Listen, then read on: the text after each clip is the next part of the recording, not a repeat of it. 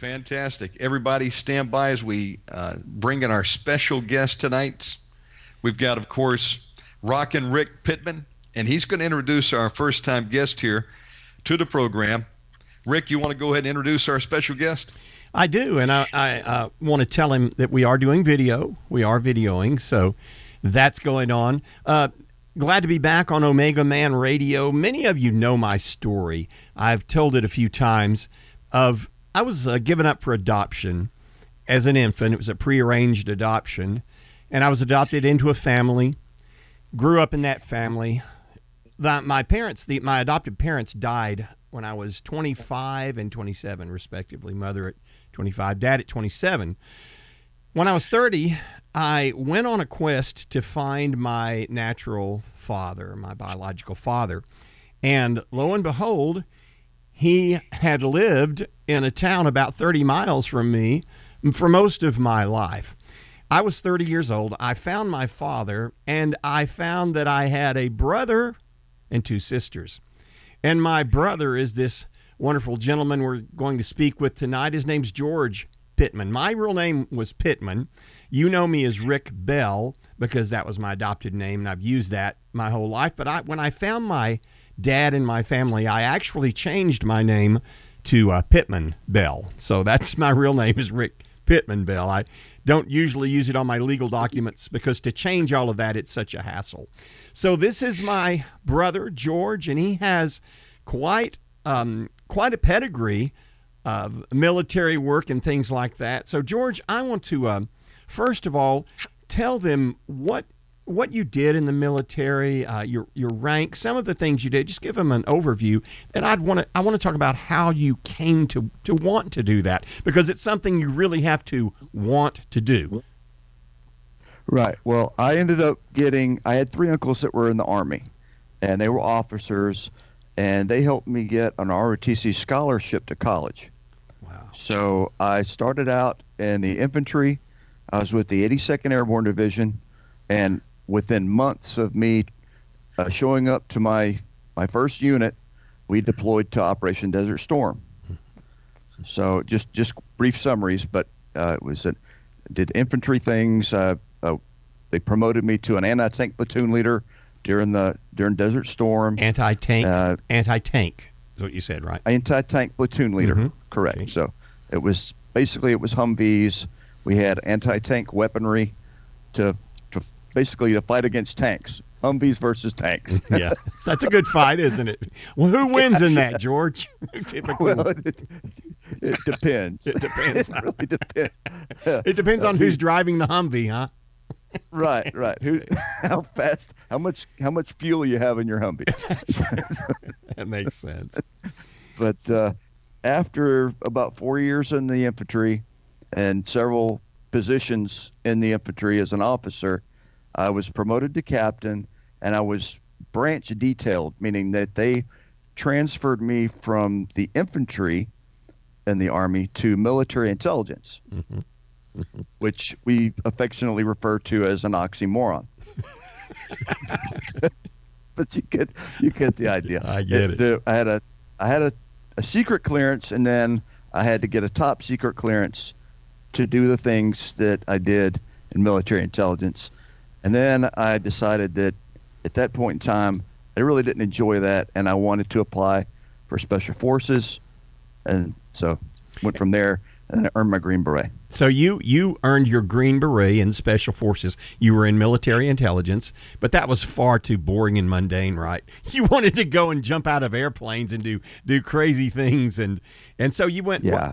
What Green Berets are synonymous with the top, the best, the elite of the elite. Was it a terribly hard thing to do, George? Was it the hardest thing you've done in your life?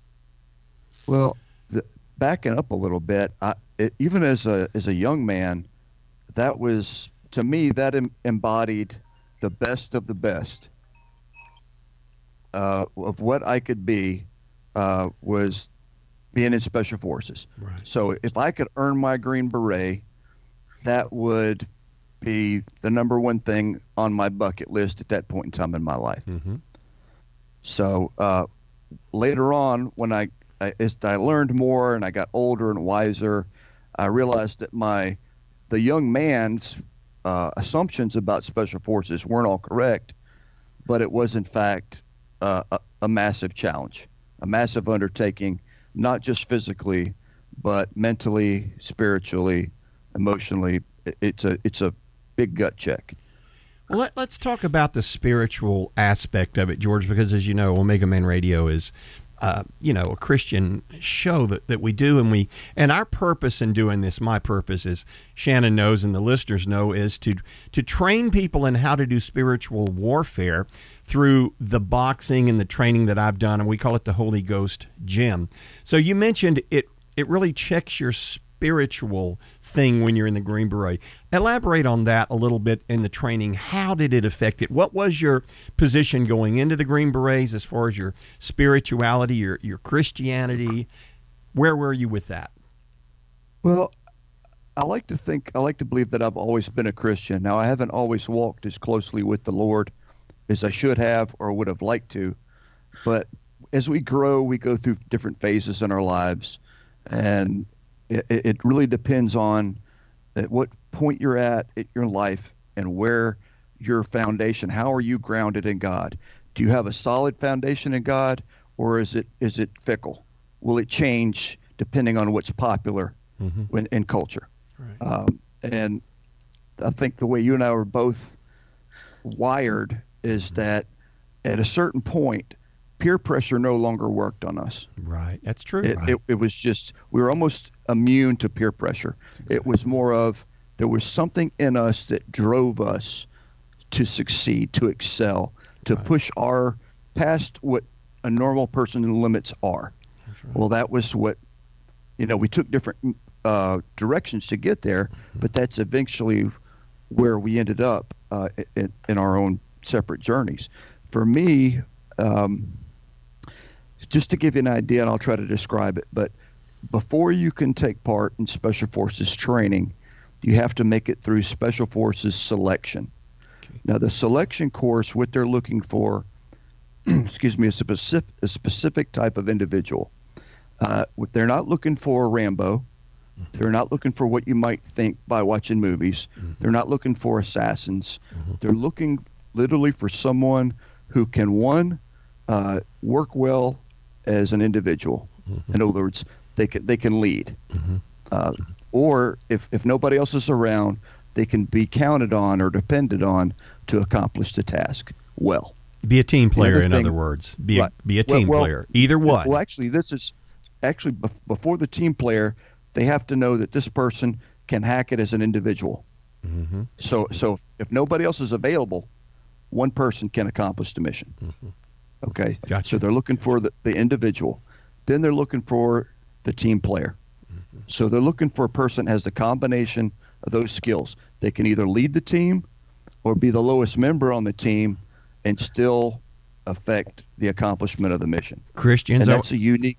Christians, I want you to listen to what he's saying right now. This is directly applicable to being a Christian. The same thing, it's warfare. We're in warfare out there, George. So as a Christian, not everyone's a preacher. Not everyone gets up in the pulpit. Some people are behind the scenes working, but there may come a time when those behind the scenes workers have to take that lead position in a war. Go ahead, George. I didn't want to interrupt you, but I wanted to interject that. It's a good point. No, that's fine, and that is it's a very good point.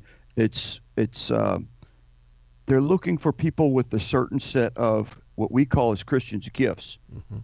Okay, and if you don't know your gifts walking into Special Forces selection, you will by the time it's over. Wow, that's good. Because you're going to be tested as an individual, and you're going to be tested as a member of a team. And I can't go into specifics of the training and how the training is set up, but they push you to your limits. They want to see how you're going to react under stress. They want to see how you react with no positive or negative reinforcement. Nobody's hollering at you. Nobody's telling you did a good job. And I saw people that I assumed just by looking at would be really good at this because they looked like they were like bodybuilders or like the Rambo type, Yeah. like they could look like they could do anything. Right. And right. within 3 days, they melt mentally. I mean, they literally could not handle not being told how great they were. Nobody was stoking their ego, so they quit. That's literally what happened. My goodness. And so it just kind of gives you a picture into that. But even though there were so many people who were really good at so many different things, when it's all said and done, this 3-week selection course at the end, I think it was less than 20% were selected to move forward to attend Special Forces training. Goodness. So you're talking about they want the cream of the crop for what they're looking for. And that's the cream of the crop that even goes to selection. That's the top of the top right there, just to get to selection, right? Now you'll have some people that somehow got there that aren't really the cream of the crop, but No. you'll have some that squeak through. Yeah. But those are weeded out pretty quickly because they want. Well, just to give you an idea, the worst day I had in special operations was better than the best day I had in the conventional military because I never had to babysit anyone. All of my guys could do my job just as good as I could, and vice versa. Well, I don't know that I could do their job as well as they could, but I had to be able to do what they did. Right. So there was this transfer of earned respect between us and the process of that. And it was like being around the most, well, it literally was being around the cream of the crop. The best of American military in the Army for me was that Special Forces. Those little over 4 years that I spent with Special Forces because of the caliber of character and professionalism of each soldier. And that brings you up. The people you surround yourself with are either you're going to gravitate toward their level. If they're above you, you're going to come up. If they're below you, you're going to be pulled down. And that's very important to know as Christians as we move forward. The people you surround yourself with, be very careful of that because their input on you is definitely contagious. So you did, and I know, George, for the listeners, George can't talk about all of the things he did. It's classified. Obviously, it's top secret stuff. But one of the things, I don't know if you can talk about when you did your scuba stuff. Can you talk about what you did, or not specifically, just that right. you did? Well, it. I mean, there's a big difference between the type of training that I did in Special Forces. Went to the Special Forces Underwater Operations Center. So I was a Special Forces combat diver. What the Navy SEALs do at their BUDS training is much different. Okay. That's kind of like the ultimate gut check, just shy of like Delta Force or the other name they go by.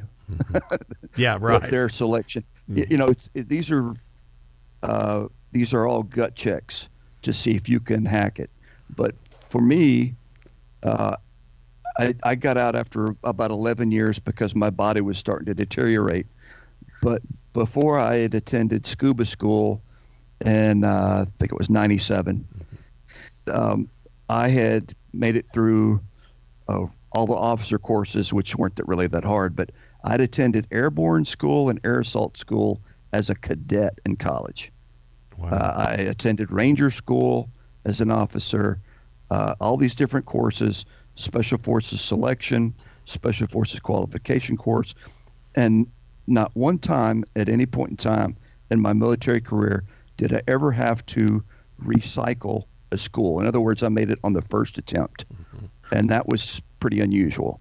Most people at the harder schools, it takes 1 or 2 or 3 tries, right, in addition to the first attempt. Right. The only school that I was really scared of was scuba school, and I don't have a heart of fear. Right. I don't have a spirit of fear. Right. I don't spook easy. But I'd heard so many stories about how difficult and challenging it was. I knew it was going to be a test, so I tried to prepare myself as good as I could for it. Unfortunately, I had a torn meniscus in both knees. So I was kind of disabled before I ever got there. So, I'm at the time I was right at 30 years old. Yeah. And I've got these young guys. I called them kids because they were 17, 18, 19 years old. Right. Parajumpers from the Air Force. All these young bucks running around, full of vinegar and the other thing. Yeah, I do. But I mean, they were just great shape. And here, I'm effectively an old guy to these guys. Old man. I was the oldest person at scuba school in terms of a student. Gosh, I was the senior ranking officer, which is a nice way of saying that's the old guy. So it wore my butt out. I mean, you burned so many calories that they fed us 4 times a day in the mess hall. Oh, wow. As opposed to 3. But it's literally, they want to see if you're going to panic, like if you're about to drown. Most people would panic. They don't want somebody that's going to panic when they're drowning, because you might. Oh, of course not. I'm not going to panic when we're drowning. No. Of course not. Yeah, but I mean, seriously, if you're with a group and you panic, that panic might cause everybody else in that group to perish. Right. They check you at depth to see if you're going to be affected by the pressure at depth. Yeah. Because some people wig out. Yeah. At depth. Yeah. And they test in a chamber in a safe area to see if you're going to do that before you get underwater. That could hurt. So there's all these things. But I actually had a shallow water blackout during scuba school, which means if nobody would have gotten me out at the bottom of the pool, I would have drowned and died. But it was during a task. I had a mask, a dive mask on with duct tape covering it, so I was blind. I couldn't see anything. And I was breathing off of an open circuit set of twin 80 scuba tanks.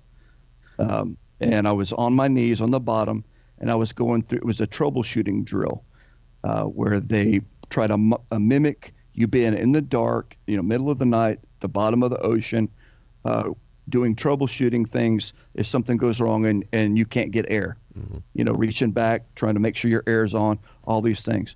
Well, try to make the story a little shorter. I was trying to remove my tanks after the instructor had pulled the regulator out of my mouth and tied it in a knot on the manifold for the tanks that were behind my back. And you didn't know he was going to come and pull it out and tighten it in a knot? No, they weren't supposed to take your regulator out of your mouth until they saw that you took a breath of air. Gotcha. Well, I had just exhaled, and he pulled the regulator. So I was already, I was already effectively out of air. So I didn't have much oxygen to work with, and I couldn't undo the regulator. He tied it in a knot around the manifold.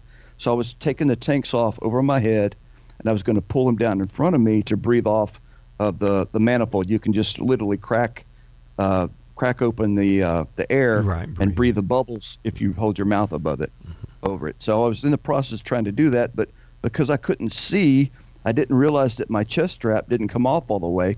So my arms were pinned above my head with the tanks above me. So I couldn't come to the surface. I couldn't get the tanks off of me, and I was out of air. So I gave the out of air signal, and it was literally like an old television set when you turn it off, and it's like a ball of light that goes from wide, and it kind of zeroes into the center and blip. That's when it goes fading out. It's fading out. That's what I did. I faded out, and the next thing I know, I'm resuscitated on the deck of this swimming pool at the training facility, and I'm like, wow, they're pumping the water out of my lung. So they're like, well, you're going to have to go back in and do it again. And I was like, okay, but they said before that, we need to get you checked out to make sure you don't have water in your lungs and all this stuff. So I had to go to the aid station, and there was a civilian, I think the Department of Defense civilian there. And the civilian didn't understand how I could get to the point to where I would have drowned. In other words, he's like, why didn't you just come to the surface? And I was trying to explain to him, when you're so focused on your task as a special operator, it's what we call each other, special operators. You have different missions that require 100% focus in order to complete, and your focus becomes so acute. I mean, you're on it. Yeah, right. It's so acute that you could literally perish in the process of trying to accomplish that goal.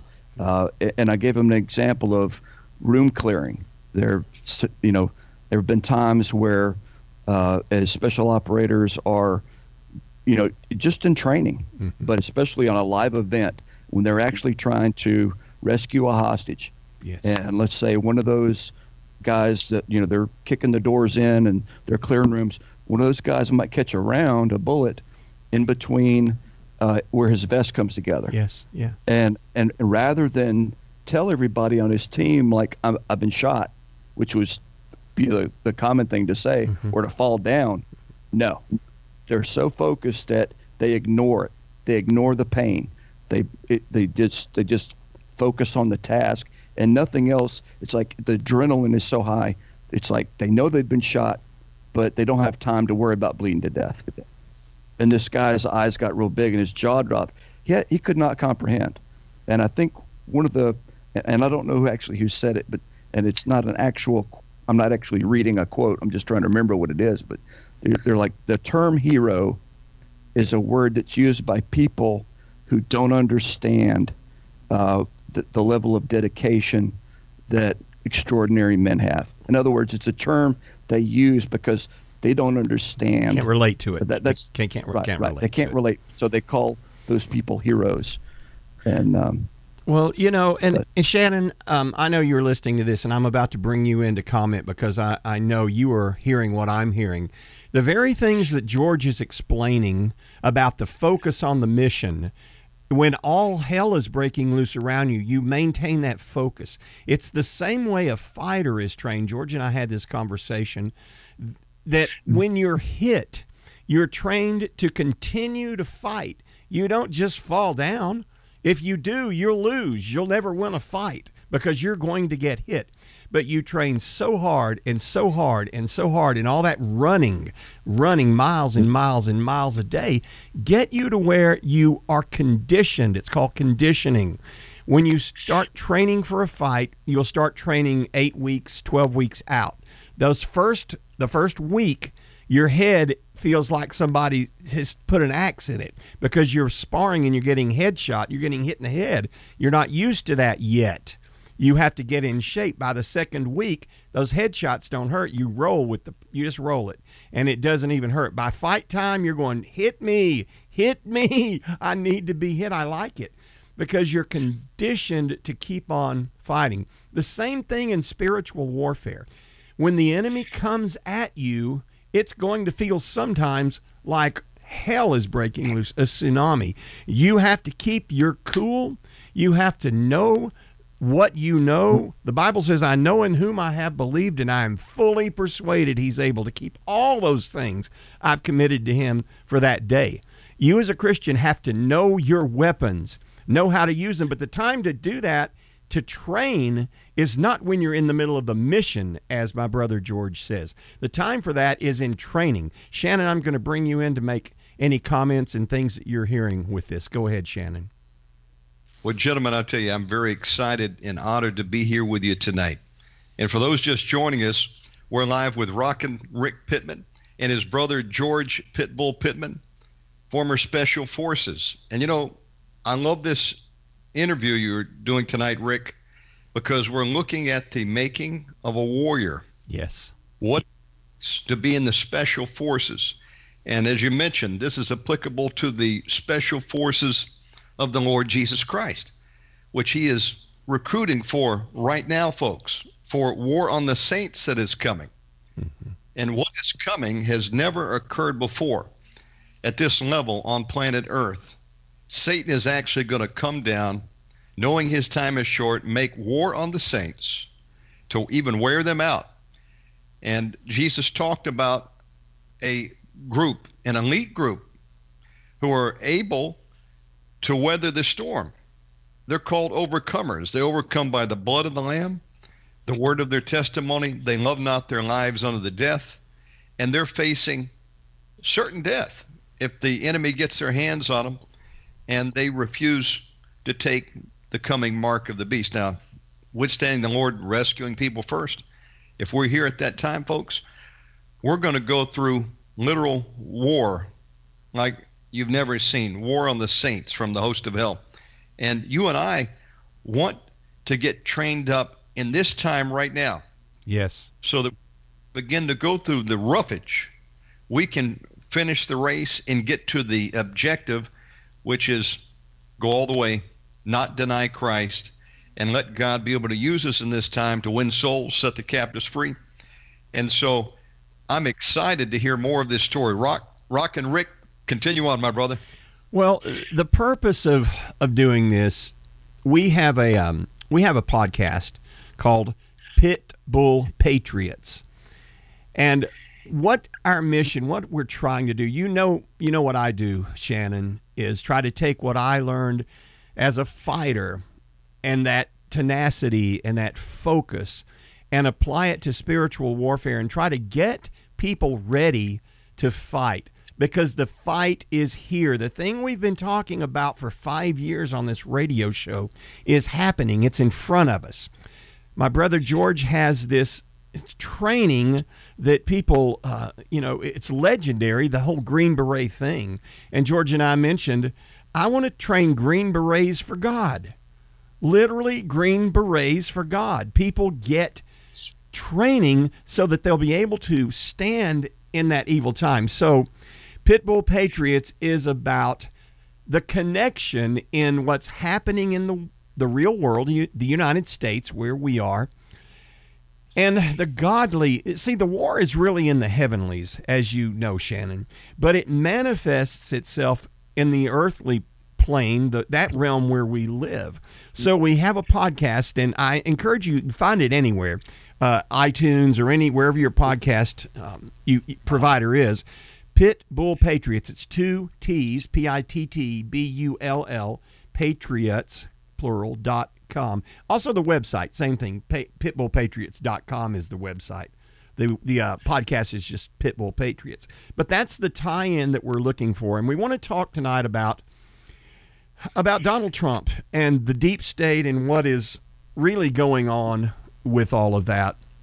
I'll give you I got a phone call, or actually a text, just before we went on the air tonight, Shannon, and it was from a friend of mine. I live in Central Texas, as you know, near Austin, where you used to live in Austin. You know, there are a lot of lakes around here, Shannon, a lot of lakes. And they're not huge lakes, average size, great recreational and fishing lakes. Friend of mine texted me a picture of their boat. They have a boat, and they're out on the lake today, and there is a Trump parade of boats.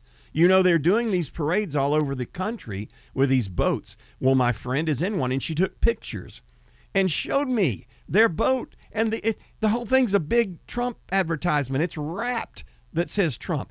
And then she showed me video of all of these boats. And I asked her, do you have any idea how many boats are in this parade? This is on one lake in Texas that's about, 10 minutes from me. She said, well, all I know is 1,000 of the boats signed up. Amazing. 1,000, Shannon. Now, what does this mean? I've been, following politics probably since the 80s, when I woke up and said, oh, there's something called voting. I guess I need to do that. Maybe it'll make a difference in my life. And I've never in my life, Shannon, seen a president. The Lord spoke to me when Donald Trump was elected, before he even was sworn in, and he said, and my brother knows this, I started out as a Ted Cruz guy. I wanted to, he's from Texas. I thought, well, he's the guy. But then when Donald Trump, I kept listening to him, and it became apparent that this guy's going to drain the swamp. I mean, really drain the swamp. So the Lord told me, after he was elected, he said, Donald Trump is going to go down in history as one of the best presidents of the United States in the history of the country. Now, that was a tall order to say, but I have to say, Shannon, people love Donald Trump, Love. Have you ever seen anything like these rallies? I don't know if you watch them, Shannon. You may be on the air all the time, but you probably see bits and pieces of these people chanting, "We love you." This is a phenomenon, and George can speak to that a little bit because that specifically affected him. George, tell them, if you would, about the escalator ride when really your life changed with all of this stuff. Well, I had gone through some spiritual warfare in my personal life, but my heart was heavy. There was a lot going on, and then Donald Trump makes the announcement. He comes down the golden escalator at Trump Towers. 2016, right? And 2016. 2015, I believe. Was it end of 15? It was either the end of 15 or the beginning of 2016. Yeah. But he comes down the escalator, basically throwing his hat in the ring for the Republican nomination for president. And I knew, time stopped. I knew right then and there this was it. Because not only was he a businessman, he had the, what's a good word for it? He had the male biology. Yeah, the chutzpah. We'd say the chutzpah. Yeah. He had the intestinal fortitude to stand up to the deep state and to the media and to do what was right regardless of what anybody else said. Mm-hmm. You have to. He had thick skin. He was a fighter. Yes. And I knew it. And I was like, it was like, I didn't have to watch the debates. I didn't have to follow the news. I knew this was the guy for me. Right. And I knew if this guy could win, if he could beat Kankles, who I call Hillary Clinton, the Porky Pig ankles, it's Kankles. Anyway, if he could beat Kankles, Hillary, that this would fundamentally change the future of the United States. Because if he didn't win, and it was going to be game over. And let me at least for humanity. And you knew some things, and we can't necessarily talk about them all of them on the air, but you knew some things about the Obama administration and some of the behind-the-scenes things that had gone on and things that were done, and you knew what we were really facing if she got in there. Well, right. What had happened was, I mean, keep in mind, you know my background, yes, but I didn't learn about those things that you mentioned until after I was out of the military. Mm-hmm. And when I realized the extent to which these people perpetuate evil, yes, it shook my core.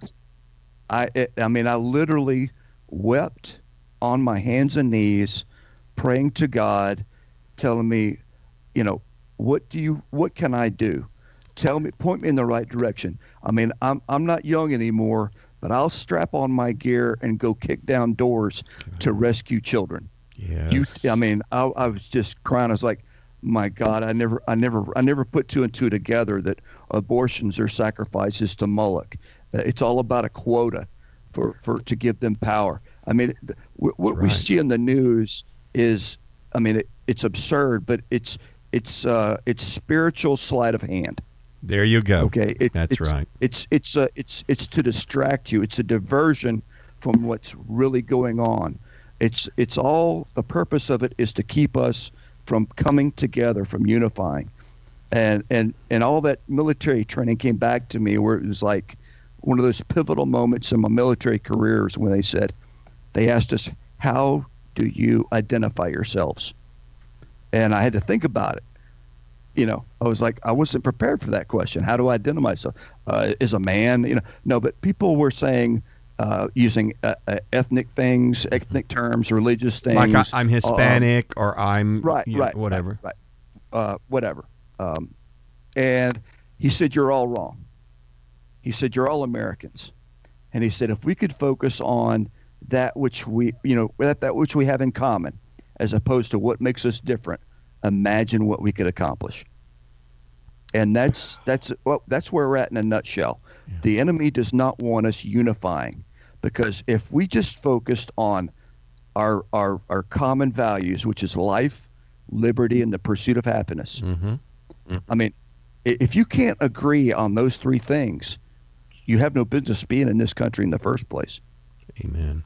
Amen. Now you add children to that, where nobody should steal the innocence from a child in any form or fashion. And I think those are four things that you could run on for president of the United States any year. That's good to know. And people could come on board with that platform, okay, if you were sincere. But those were the things that that are coming back to me. But when I realized all this was happening, I knew that we had to fight like HE double hockey stick, and in order to fight, it couldn't be just us. And like I said, all that military training came back to me, and I realized that God made me. He made you. He made other people with gifts. He allowed us to pass the threshold that normal people don't ever reach and continue going. Yes. So he put that in us. But when it comes to spiritual warfare, you could be a 6-year-old little girl with a heart for God and be better at combating spiritual warfare than I am at 53 years old. Amen. That's good, George. That's right, brother. That's the whole of, and wherever you are, listen, you use what you have. Start where you are, use what you have, do what you can. To get prepared, we always try to give solutions when we talk about these things. You have to be trained. You have to inundate yourself with as much of this type of teaching as you can. Fortunately, for a while anyway, we live in the age of the internet. And we can go to YouTube, we can go and find on Brighteon. That's where they don't censor, they don't take things down. And you can find all kinds of teachings about spiritual warfare and start to recognize what your gifts are. And people say, well, what is spiritual warfare? How do I do that? People are calling me and reaching out often because I do deliverance. I'm a deliverance minister, and I get quite a few calls and contacts about that. The point of doing deliverance ministry on a person with my ministry is to train them to do self-deliverance. The deliverance minister identifies the issues the person's having through discernment of spirits and words, gifts of knowledge, words of knowledge that's began to pour into me. I think I've told you the story, George, before, that the very first night I did OmegaMan many years ago, it was supposed to be an hour-long show, Shannon. Do you remember we went 3 hours and 20 minutes? It was a marathon, but the Lord started to speak things through me, through things people were calling in, and I would prophesy and have things, say things to them. Well, that began, the Bible says, by reason of use, your senses are exercised. So when I began to use that gift, it started to grow and grow. But when people call me for deliverance, my mission, and I've learned this, you learn through experience.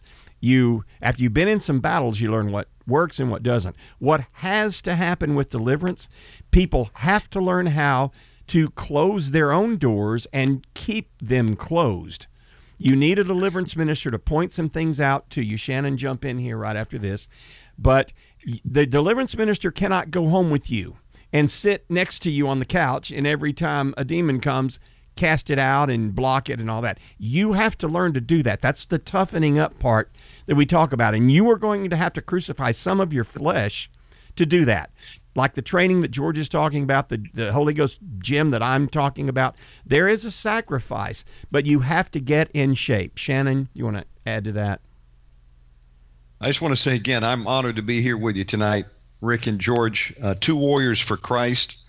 And what you're saying is so true and applicable to every one of us right now. Folks, we are going into hell on earth. We've got a brute force attempt right now by the globalists and communists to take our country down, take our president out, and they want to come in and destroy every last one of our freedoms. And when I look at the root of this, it's spiritual wickedness in high places. These evil, wicked men and women are full-on demonized. And whereas in the old days I would just have, reached for the gun instead of the cross. I was not far from maybe building a militia in 2005. I was a gun dealer, businessman. I had plenty of resources at my disposal, and I was building a personal arsenal, and I was ready to take on the New World Order, at least do my part.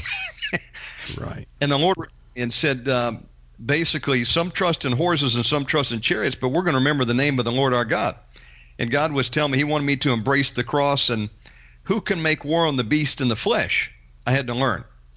Now, there comes a time where you're going to have to defend your family if, Antifa and BLM want to knock on your door, and will do it. No questions asked. But when I think back at one time, I thought, we were going to be able to win this just, fight the New World Order hands-on. It won't work. We're outgunned, we're outnumbered. Yeah. But we can fight with spiritual weapons, and that's at the root of all these people, whether it be Wicked Hillary, George Soros, all these organizations like Bill and Melinda Gates that want to put a kill shot in our arms. Mm-hmm. They full of demons, and they work for Satan, who will soon be on the scene with his Antichrist to try to force us all to bow down and take his mark and worship the beast. And how are we going to fight this thing? We're going to fight it using spiritual weapons and tactics and strategy. And you mentioned, how George, y'all were corrected when everybody was trying to identify, some of them, hey, I'm a African American or I'm this ethnic background, and the instructor said, no, we're all Americans. And you're right. And folks, to the body of believers out there, we're all supposed to be the church, the army of God. Right. We're the first line against this. And if the church doesn't stand up in this time, who's going to stop these hosts of hell? And I thank God for the patriots. Some are Christians, some are not. I thank God for Mike Adams, as you mentioned, runs Brighteon. By the way, they've got a spinoff. It's called Brighteon.social, which is a take on Facebook, just launched a few days ago. I went over and set up my free account. Encourage everybody to do that. I don't know whether he knows Christ or not, but he knows what time it is. And to American patriots, to the Christian church, who know what time it is, if we don't muster now and begin to fight back, binding and loosing, doing spiritual warfare, it's all lost. And sadly, gentlemen, I want to make one more comment here, that Jesus talks about before he returns, there'll be a great falling away. Yeah. It's the falling away. It's not those that aren't saved. They're already in fallen status, folks.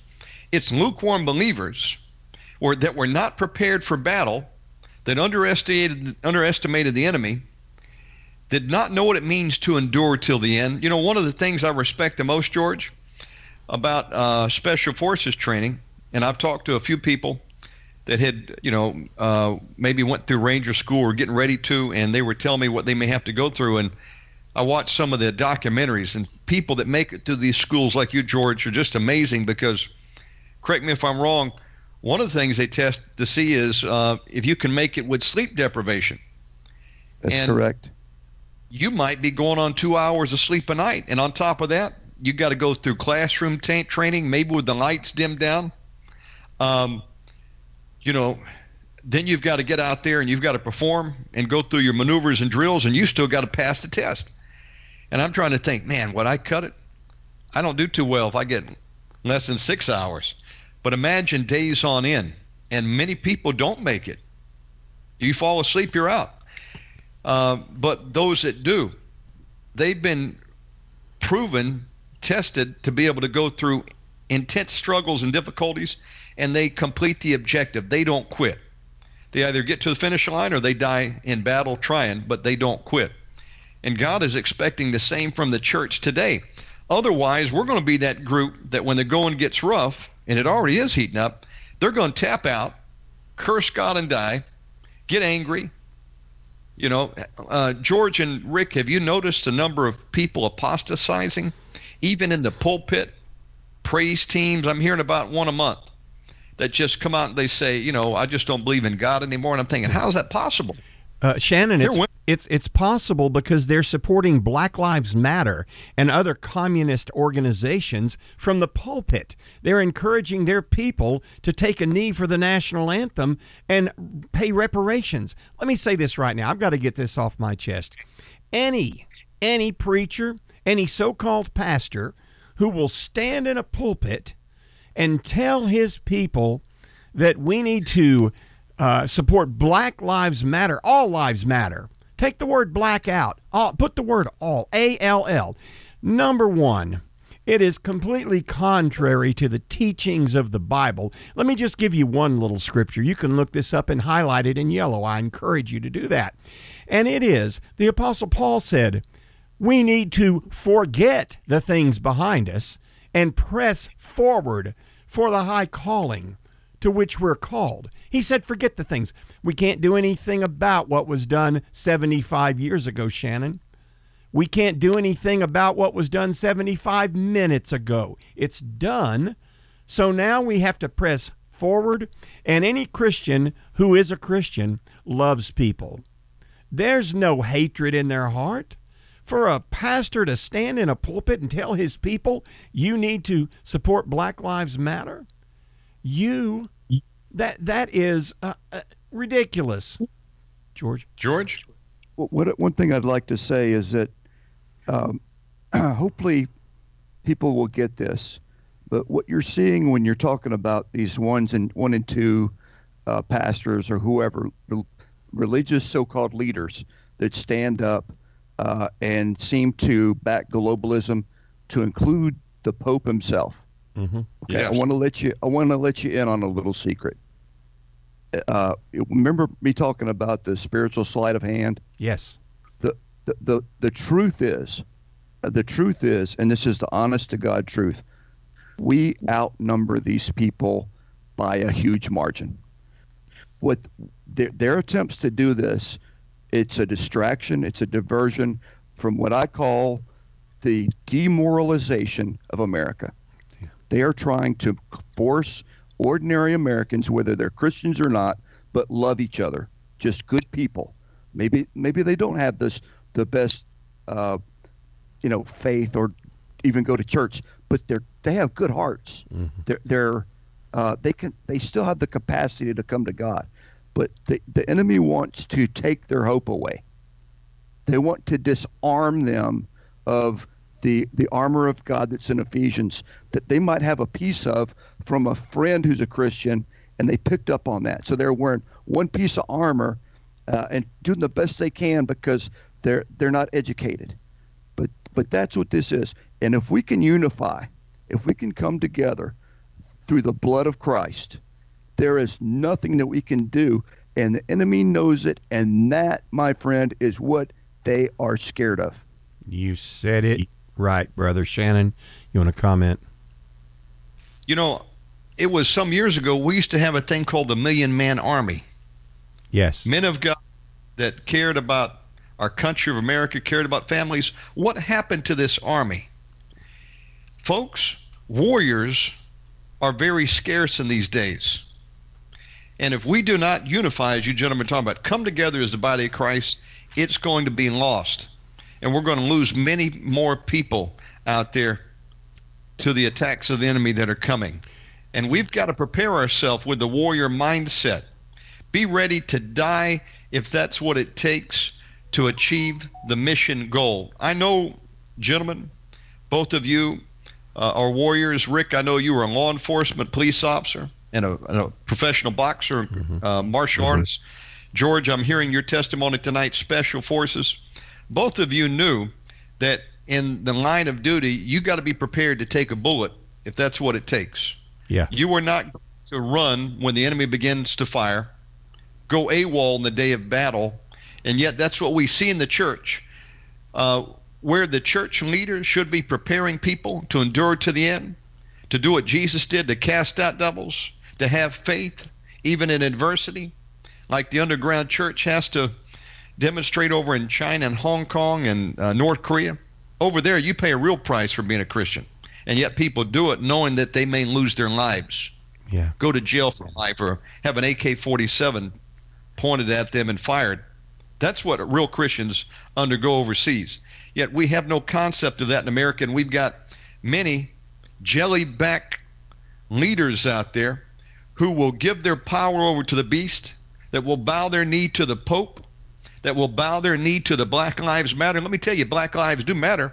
And so if you want to stop the death of Black lives and stop abortions, amen. That's the number one, Black lives. But we don't see people out there picketing abortion centers. They embrace it. And it's not about color. These groups have one goal, and that's to destroy America, our moral backbone. They hate the cross. They hate patriots. They burn flags and burn Bibles. They rape, kill, steal, destroy. This is rebellion, and God does not wink at it. Their judgment's coming. But the judgment's coming on those in the church who will not report for battle. You know, gentlemen, I want to say one more thing. God looked for men in times past, and many times he couldn't find anybody. There was one group that did not show up in the day of battle. They were called Mirage. The Lord needed them, and they didn't show up for battle. There were lives lost because they were not there to help their brothers and sisters who were under attack by the enemies of Israel. And the angel of the Lord says in the word, curse ye Mirage, because they came not to the help of the Lord, came not to the help of the Lord against the mighty. And we've got some in the church like that right now. They should be standing and sounding the alarm. They should be praying for our leaders, praying for our country, yet they'll curse President Trump and throw him under the bus. Or they'll get out there and, they won't do anything. They'll look the other way. There's still some, though, that got balls out there. I thank God for John MacArthur, who kept his church open under extreme threats and duress. And sadly, about 24 hours ago, gentlemen, I heard that the mayor over there and the local government got an order against him that he'll comply with their rules or they're going to fine him $1,000 a day. And he said, we ought to obey God rather than man. I stand with him. There's not many men and women out there left that will make a stand in this hour, but hopefully some of you will. And we got to get trained up. I remember, Rick, when we met, the Lord put a burden on your heart that is carried to this day to get people trained up to take them to the Holy Ghost gym. Yes. George, I got that same burden. No wonder you gentlemen are brothers. I'm looking at you on camera. You can tell there's a slight resemblance. Shannon, listen, we are so much alike. If you, as you get to know George, he's a carbon copy. We are carbon copies of each other. We took the same. We had parallel lives, and if you only knew all of the backstory of how parallel it is, you'd fall out of your chair, Shannon. But it just, everything we've done is parallel. I don't know why, but we had this tenacity to achieve these things that normal people didn't achieve. And I never knew anyone like myself who had taken this path and done all these crazy things and been successful at all of them until I ran into George. And he's, oh, yeah, by the way, and there's so many things we can't even talk about that he's done. But, yeah, we're just alike. We have a heart to do this, and we're going to team up. And our dad just passed away. I want to say that. Our dad passed away on August the 8th, and it's been tough for us, Shannon, but we're doing this for our dad. Okay, our dad was to say he was a staunch conservative would be quite the understatement. But we're going to spend what time and energy and resources we have to try to get people ready. We love people. The Lord showed me two things today when I was praying, getting ready for this, Shannon. He spoke this to me. You asked a question, Shannon. You said, how did we get here? How did this happen? This is the answer. The Lord told me, gradual indoctrination and incremental desensitization. Little by little, line upon line, we give a little here, and it becomes a little bit more. This didn't happen overnight. This has been being prepared for decades. The plan was in. The thing about our enemy is he is patient. He'll wait. He doesn't have to have an answer tomorrow. He'll do the groundwork and prepare it. And the setup was in. If Hillary Clinton had moved into that White House right behind Barack Obama, It was over, O-V-E-R, for us. And they were really celebrating that. They knew, because Barack Obama had teed it up. And when she got in, she would have knocked the thing out of the park as far as the radical transformation of this country that Obama promised when he ran for office. He was going to radically transform the United States of America. He started, but he needed 8 more years to finish. Because you know why? The American people would not go for it all. It had to be gradual indoctrination and incremental desensitization. American people wouldn't go for it. So they gave him a little at a time. Took him 8 years, but he needed 8 more to get us all the way to the FEMA camps. And that's all I've got to say about that. Don't even get me going on my soapbox. George? Well, what I would say is that there might be people out there listening who are thinking to themselves, what can I do? In other words, I want to be better. I want to improve myself. I might even want to be an angel of the Lord. I might want to work for God and help other people. Yeah. So there might be people out there. And my answer to that is if you're asking yourself, what can you do? I would ask you, like we talked about, what are your gifts? Yeah. What has God made you good at doing? Focus on those gifts. But before you can actually be put to work, my recommendation would be that you've got to address the things that are separating you from God. And that would be substance abuse, any kind of barriers in your life, like maybe things that compromises that you've made. Like you were talking about, the bit by bit. If you've compromised your morals and values, reassess them. Focus on not just what are yours, but what are God's standards. Okay, and try to implement that. And then if you're still not sure what God wants you to do, ask Him. Ask Him. Be specific. Pray about it, and continually work on yourself, so that you can be a better servant of God.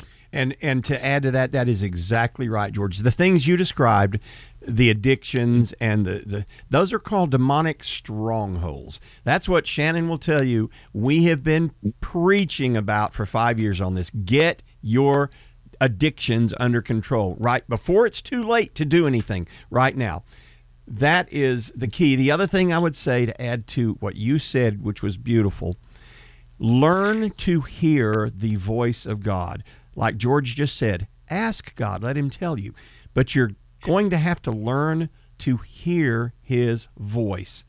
Now, what is it going to be like on a loudspeaker? You're going to audibly hear a voice? No, that's what most people look for, and they think that's what it has to be, or it's not God. There's going to be a gentle, quiet knowing in your spirit when you start hearing from God. And you're going to have to test those things to see, well, was that really from God? He will give you information sometimes, and you will need to step out on a limb with someone and say, this is what I'm feeling I'm hearing from God. I may be missing it all, but does this mean anything to you?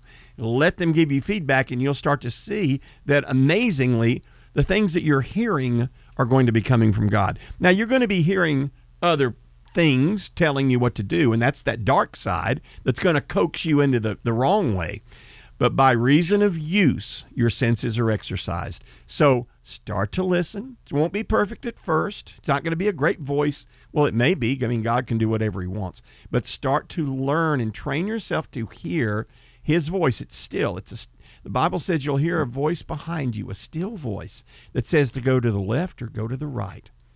And you have to listen for that. Sometimes you've got to shut out the noise. Sometimes you have to go on your walk and not turn on music. Sometimes you just have to get quiet before God and listen to what He's saying. Shannon, I know we're at the top of the hour, so I'm going to hand it back to you, my friend. I hope this has been a blessing for someone.